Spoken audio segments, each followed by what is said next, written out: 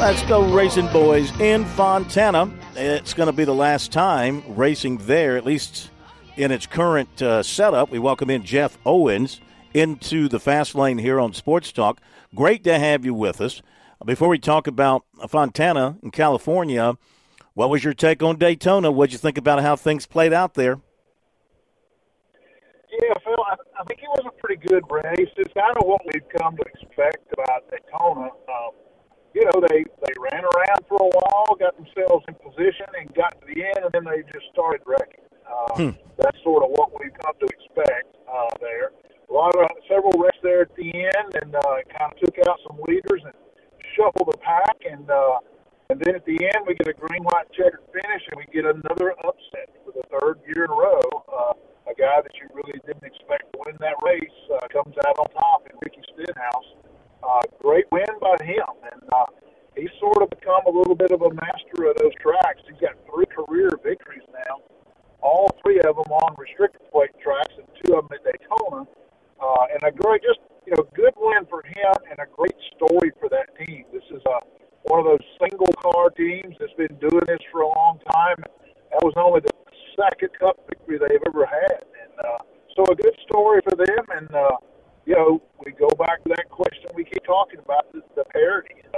We get another upset, and if that's any indication, we're going to see a lot of parity again this year. Well, yeah, it's going to be. That was a great thing about last year. So many teams had a chance to put winning cars out there, and here you go again with a team that's not super funded like so many of the other big teams. They have to have help from Hendrick Motorsports with their motors, and they get assistance there. They don't have all the big sponsorships that some of the other teams do, but they do find a way to be competitive, and they go and get the biggest jewel out there to start the season. Yeah, really good story for them, and I think that's what NASCAR has been striving for. We see that often on the restrictor plate tracks. Just the nature of that racing gives a lot of different teams a chance to win, and I think that's really why we keep seeing these upsets. I mean, there's nowhere the racing is closer and more competitive than it is at Daytona and Talladega. But this is what NASCAR wants. They want it to be competitive. They want every team to have a chance, and they want to have a lot of different winners. We saw that last year. We've started off that way again this year. So we'll see how it plays out at California this week. That's a little bit different track, and we'll see if we have some surprises up front again, or if we see the cream rise back to the top, so to speak. Yeah, what do you think about the fact this is the last race at this track as it's currently laid out? Kerry Tharp told us they may go to a short track setup there, and NASCAR could be coming back there at some point. What do you know? What do you think about what's going on there? Yeah, well, this is a result of, they've had sort of some struggles there over the years, I think. Not great racing. They've struggled drawing fans a little bit. So they came up with this idea a couple of years ago, really during the COVID years. They did not go out there and race. And they decided that they're going to take that track and tear it up and build a short track, which theoretically I think is a great idea. You could bring better racing to that track and maybe draw more fans. But things are getting really murky now. They just sold a bunch of that land that they have there to a real estate developer, and they only maintain 89 acres of land.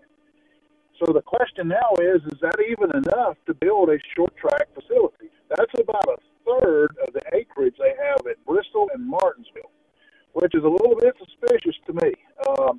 And I know, I've heard from some people this week who are very skeptical that they're even going to do that.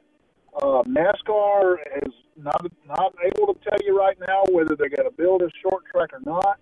They don't know when it's going to happen. They're definitely not going back there next year. So I'm starting to get a little skeptical about whether they'll ever go back there. Selling that much land is a red flag to me. I don't know how you build a good short track with just 89 acres of land. So we'll see what happens. It's kind of unfortunate that this is the last race, and you know, what's ironic is that the racing there for years was not very good.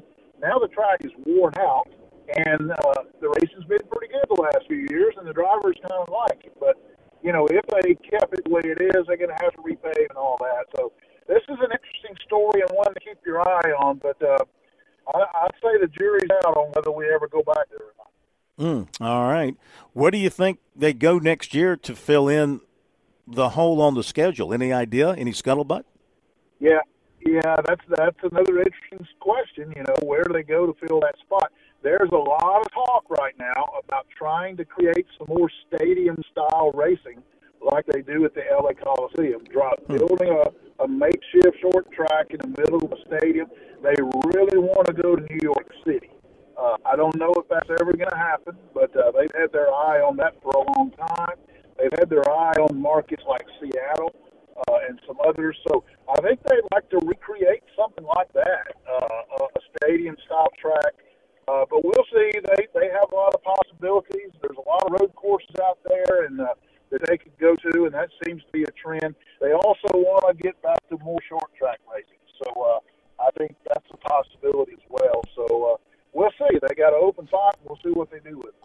Well, I'd say this about this weekend. 3 of the last 5 winners have the first name Kyle.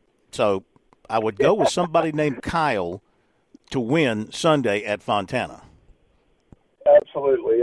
Kyle Larson is a guy that won last year. He's really good on these tracks. So I think I'd go with him. But I'd love Kyle Busch, too. Tyler Reddick was awfully good there. Led a lot of laps in the car that Kyle Busch is now driving. So I think you're right. I think I'd put my money on a Kyle this weekend. Hey, Jeff, you have a great weekend. Fantastic insight. We appreciate you as always. We'll talk to you next week. Jeff Owens in the Fast Lane here on Sports Talk. Birdies, bogeys, and biceps are coming up next.